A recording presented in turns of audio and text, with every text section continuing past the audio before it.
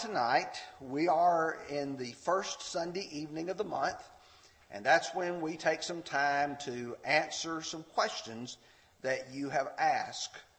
I always like to begin by pointing out the value of asking questions.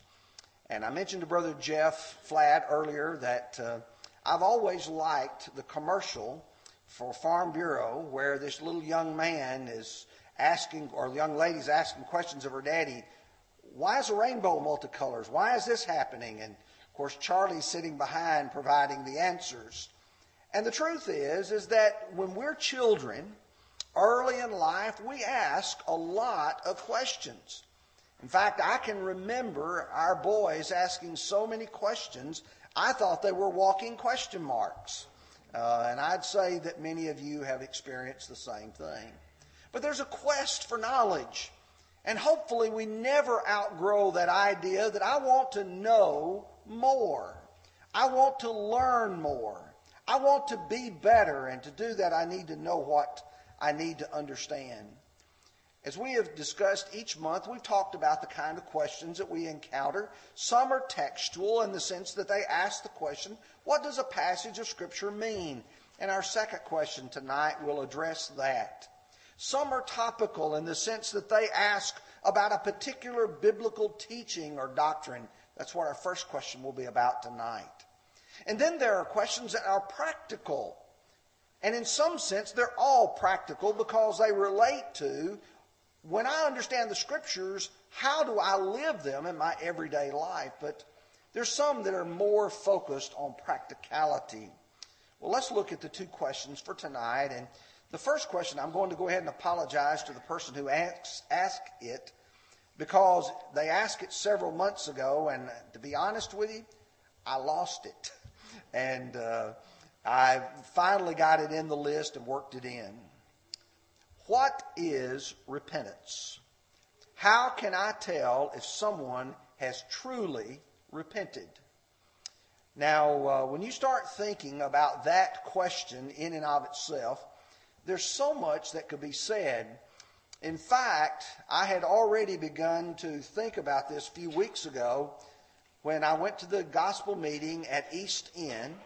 And I know several of you were there that night when Brother Don Blackwell preached on the 5 R's of repentance. I have heard a number of lessons, and there's a number of variations for the R's, but the ones we're going to use tonight are similar. Recognition, remorse, resolve, reformation, and then restitution or resolution, depending upon which one of those you would want to choose. I'm not going to try to preach a whole lesson on repentance tonight. I'm going to try to touch very quickly on each of these 5 items and then to address the question that was asked, and that way we've got a good foundation to understand.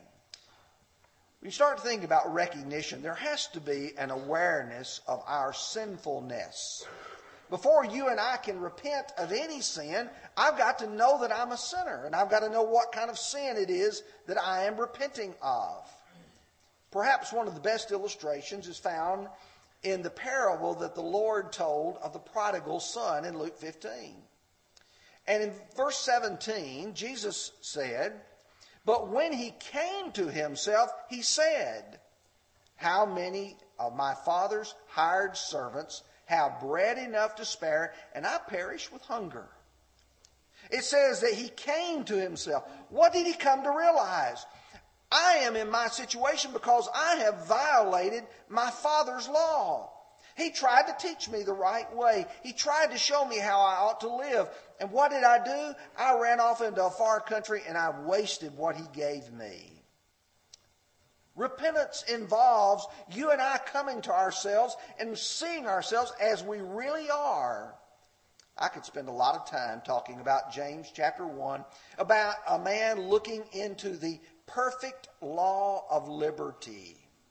How it reflects to us who we really are. And part of repentance is coming to the knowledge of who we are, a recognition of it. Or in Acts chapter 2, you remember Peter preached that sermon And he comes to the conclusion in verse 36, therefore let all the house of Israel know assuredly that God has made this Jesus, whom you crucified, both Lord and Christ. Now when they heard this, they were cut to the heart. You see, in their minds previously, they had looked at Jesus as being nothing more than just a mere man who had been a pretender. Now they know he's the Son of God. And it says, when they heard this, they were cut to the heart. Recognition of what we have done and the gravity of it. From that comes remorse. Godly sorrow. Now, some use the word regret here, and I don't like the word regret as well as I do remorse. Because what we're talking about is not mere regret, but a real remorse based upon the previous one, the fact that we have some recognition of our sins. In 2 Corinthians chapter 7, verses 9 and 10, Paul says, now I rejoice not that you were made sorry, but that your sorrow led to repentance. For you were made sorry in a godly manner, that you might suffer loss from us in nothing. For godly sorrow produces repentance, leading to salvation. But not to be regretted, but the sorrow of the world produces death. You see the two kinds of attitudes. True remorse says, I wish I had not done what I had done. Not because I'm sorry I got caught, but because I recognize the gravity of my actions. In Luke 22, verses 60 through 62, you can easily see it illustrated in Peter.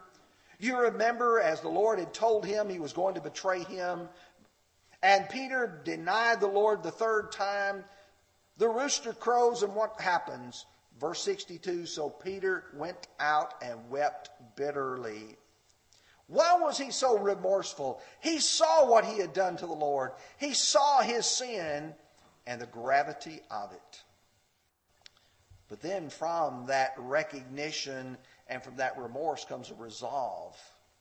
One that says, I know what I'm going to do. Going back to that passage in Luke chapter 15, verses 17 and 18, I want you to notice verse 18. After he came to himself, he said in verse 18, I will arise and go to my father and will say to him, Father, I have sinned against heaven and before your sight. The truth is that there's got to be some resolve on our part that says, I'm going to act. There's got to be some sort of change of mind. You see, a resolve is an attitude of the mind. It's saying, I am going to do something about where I am. I like the way Ezekiel 18 puts it. Verses 30 and 31. God says, therefore I will judge you, O house of Israel, everyone according to his ways, says the Lord God. Repent and turn from all your transgressions, so that iniquity will not be your ruin. Cast away from you all your transgressions which you have committed, and get yourself a new heart and a new spirit. You see, the resolve we're talking about is that new heart. It is that new spirit. It's the kind that says, I don't think about this the way I used to think about it. I've changed my mind, and now I'm going to act differently. The fourth part is reformation. That is not just the change of mind, but the actual change of action that follows along with it. In that same context of Ezekiel 18, this time verses 21 and 22. He says, but if a wicked man turns from all his sins which he has committed, and keeps all my statutes, and does what is lawful and right, he shall surely live, and shall not die. None of his transgressions which he has committed shall be remembered against him. Because of the righteousness which he has done, he shall live. Notice, here's a man who has a change of heart. And what does he do? Now he keeps God's statutes. He's reformed his life. Previously, if he was drinking, if he was lying, if he was stealing, if he was cheating, he's not doing that anymore. There's been a reformation that has taken place.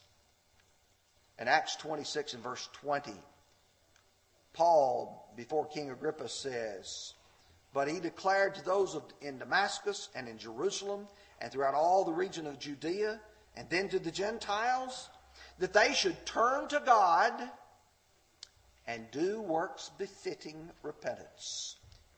So if you're an idolater, you're no longer an idolater. If you're a homosexual, you're no longer a homosexual.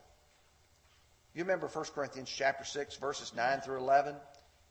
And he talks about all those sins, and he says, "And such were some of you, but you were washed, you were sanctified, you were justified." Then finally, the fifth R is restitution or resolution. And this means that a person will make amends insofar as is possible. It may not always be possible, but if you can make amends, you will. Luke chapter 19 and verse 8. As we prepare to read this passage, you will remember that Zacchaeus was in the city of Jericho, had climbed up into a sycamore tree to be able to see Jesus pass by. You'll remember Jesus asked Zacchaeus to come down, and Zacchaeus is trying to explain how he resolved situations in which he was in error. He said to him, "Lord, I give half of my goods to the poor. And if I've taken from anyone by false accusation, I restore fourfold." You see, Zacchaeus was a tax collector. And somebody may come and say, "This person over here made more money, or they have more than you think they have," and to make a false accusation against them. If Zacchaeus came along and he charged that person on the basis of what had been told him, and he was in error, he went back and corrected it. He said, "I not only restore to that person, I restore fourfold to him." He wants to make sure that everything is right. But perhaps the clearest of all the passages is found in Ezekiel 33 and verse 15. He said, "If indeed the wicked restores the pledge, gives back what he has stolen, and walks in the statutes of life without committing iniquity, he shall surely live, he shall not die." Notice carefully. He gives back what was taken in a pledge. If you made a pledge, you gave something, we would call it earnest money or something such as that, and then once the person has fulfilled their obligations, you give it back. Or he talks about what someone has stolen. He said he has to give it back. Restitution says, if I have harmed you, I've got to make it right. Let me tell you what that involves. That means if I've lied about you, I've got to go tell the truth. If I've gossiped about you, I've got to correct that gossip. That means if I have done something that is contrary and I've harmed you, I've got to help you be made whole insofar as I possibly can. Now to the question that was asked, and I know you say you spent a long time laying the groundwork, is, how do I know that someone has repented? Are there any indications that I can look at and say, well, yes, they have repented? Well, I know you're familiar with Luke chapter 17, where he says, if your brother sins against you, rebuke him. If he repents, forgive him. What that means is I have to make you aware of the fact that you have done something to me. If your brother sins against you, rebuke him. You remember Matthew chapter 18, verses 15 and following? He said, if your brother sins against you, go and show him the fault between you and him alone. If he hears you, you've gained your brother. There's got to be some making aware of the sin so that person can even repent to begin with. If they don't know it, they can't repent of it. And so, if you find someone, you make them aware of the sin. He says, if you rebuke your brother, if he repents, forgive him. There's got to be some way that you know that he has repented. And I'd suggest to you that in the context, it is involved when a person says, I am sorry. Will you forgive me? But then one's life will reflect that. Brother David read just a few moments ago from Matthew chapter 3, verses 8 and following. And people were coming to John the Baptist to be baptized. And he asked them, "You brood of vipers, who warned you to flee from the wrath to come?" And he said, "Bring forth fruits worthy of repentance." Do things so that people can see that you have repented. If you've stolen my car and you repent and you say, "Forgive me," and I said, "Sure, I'll be glad to forgive you. Now, where's my car?" You've got to make it right as far as possible. But now if I go back to Luke 17, I've got to recognize there's no guarantee that person won't commit the same sin again. You see, the idea that we have sometimes in our mind is, if a person sins and they repent and they sin again and they repent, after about the second or third time we say, "I don't believe they've repented." Listen to what Jesus said in Luke 17, verse 4. "And if he sins against you 7 times in a day, and 7 times in a day returns and says, or to you saying, 'I repent,' you shall forgive him." Now someone says, "I just don't believe they can do that." Look at yourself. How many of us have made a mistake, recognize our mistake, ask forgiveness of it, and then shortly thereafter commit the same mistake over and over again?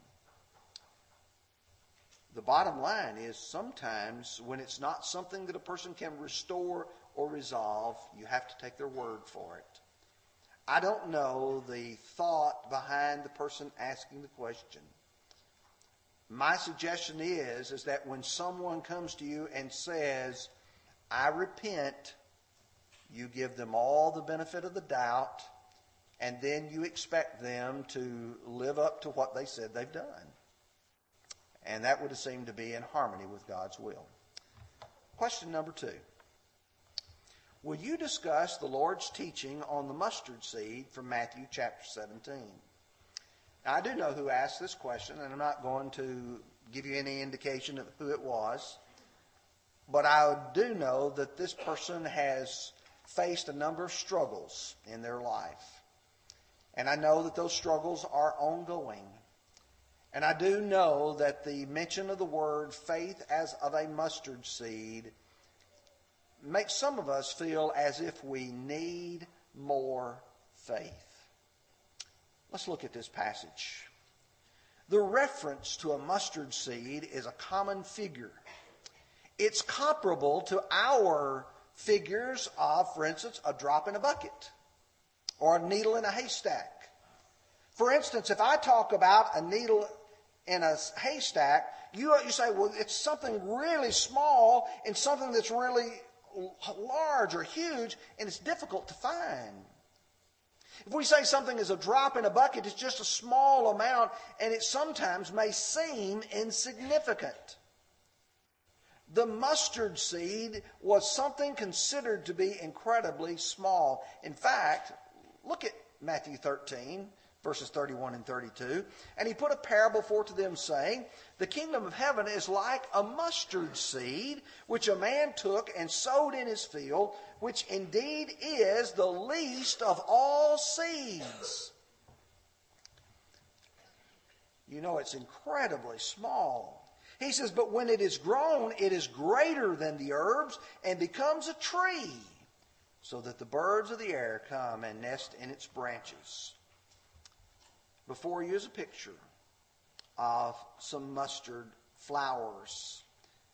You'll notice that they open up, and to the left of the flower are some pods that have not yet completely opened up.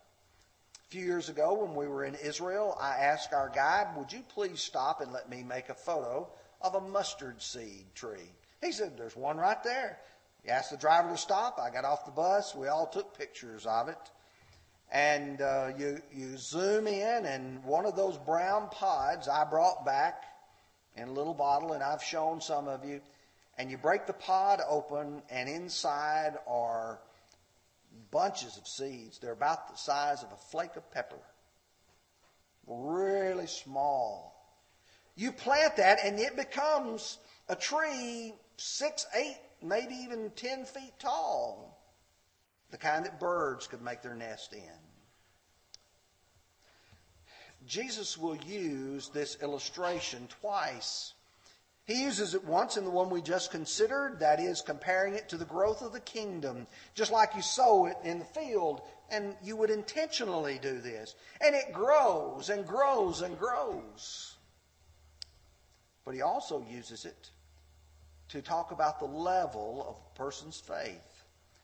For just a minute, let's look at Luke 17 and verse 20. Or Matthew 17:20, excuse me. Jesus said to them, because of your unbelief, assuredly I say to you, if you have faith as a mustard seed, you will say to this mountain, move from here to there, and it will move. And nothing will be impossible for you.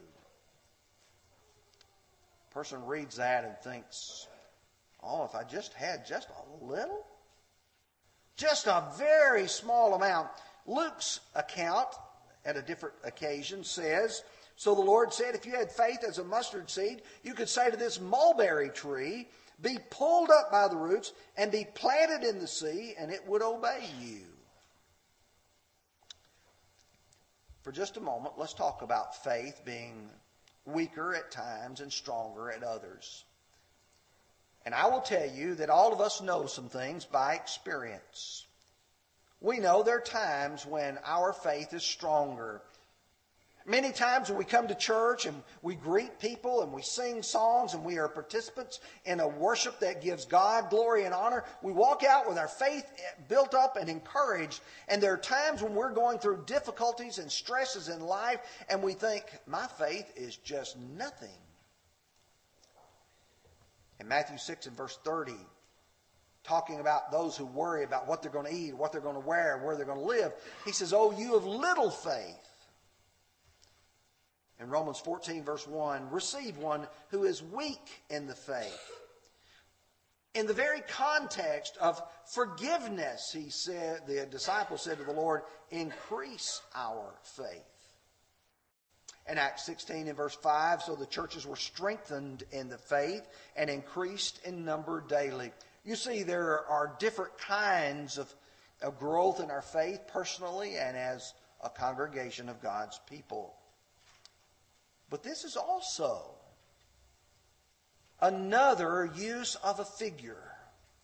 The idea of the moving of a mountain, or the case in Luke 17, the moving of a tree, involves a figure of speech. Like, for instance, you remember 1 Corinthians 13:2, and though I have the gift of prophecy and understand all mysteries and all knowledge, and though I have faith so as I can move mountains, oh, that's the kind of faith that's real powerful. But you see, there's a deeper meaning here. As you think about the faith of a mustard seed, because if I go to the context of where the Lord had these apostles, and they tried to cast a demon out of a man, and they couldn't do it. They weren't successful. And the Lord is telling them, if you had the faith of a mustard seed, you could do that. In Luke 10, verse 17, the 70 returned with joy, saying, Lord, even the demons are subject to us in your name. Notice, the demons are subject to, they'll do what we tell them to. Oh, they sort of, wow, look at our power. Look at our might. Luke 17, verse 20, nevertheless, do not rejoice in this, that the spirits are subject to you, but rather rejoice because your names are written in heaven. They didn't understand the things properly. They were looking at, look what we can do. Look at our power. Look at our might.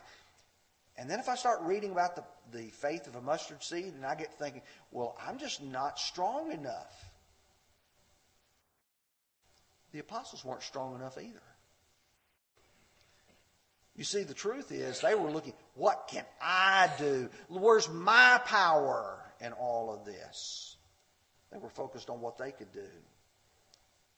But if you look at Mark's parallel account of this in Mark chapter 9, verses 28 and 29, and when he had come into the house, his disciples asked him privately, "Why could we not cast it out?" So he said to them, "This kind can come out by nothing but prayer and fasting." Oh, you disciples want to know why you couldn't cast it out? Is because you were relying strictly upon what you believed was your ability. And what you needed was a stronger spiritual focus. Fasting and prayer. And you know, when you and I are facing the challenges of the devil, we must learn to spend more time in fasting and prayer. That is, we need to make ourselves more spiritually focused. And that's when our faith will be increased. That's when our faith will grow to that greater than a mustard seed. Those are good questions, because good questions seek to draw us closer to God and how to please Him. But we must be careful that when we look at questions, we question ourselves.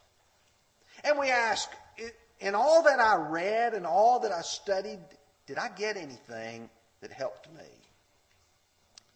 In the early part of Luke chapter 13, there were some present at that season who told him about the Galileans whose blood Pilate had mingled with their sacrifices. And Jesus answered and said, "Do you suppose that these Galileans were worse sinners than all the others because they suffered these things? I tell you, no, but unless you repent, you'll all likewise perish. Or those 18 upon whom the tower of Siloam fell and killed them, do you think they were worse sinners than all the other men who dwelt in Jerusalem? I tell you, no, but unless you repent, you will all likewise perish." Here's what we do. We look at people like the Galileans who were suffering. We look at the people who the tower of Siloam fell, and we tend to wonder in our minds, what did they do that they suffered these tragic circumstances? And Jesus is saying, don't look at it that way. Don't ask about them. I tell you, no, except you repent. Focus on yourself. Ask the question, am I the one who needs to repent? Am I the one who needs to make a change in my life? And I think back about what the Lord said to those apostles, or particularly the 70. He says, don't rejoice that the spirits are subject to you. Don't look and say, look what we're able to accomplish. Rejoice that your names are written in heaven. Is your name written there? If the Lord were to call the roll tonight, would He call your name? If He wouldn't call your name, you need to make a decision now. You need to say, I've got to take care of this problem that's in my life. And I'm going to become a Christian. I'm going to come forward. I'm going to repent of my sins, confess my faith, and be baptized. If you're a Christian, you're carrying around that load of sin with you. It's time to take that load off. It's time to repent of it. And let's pray together. Would you come while we stand and sing?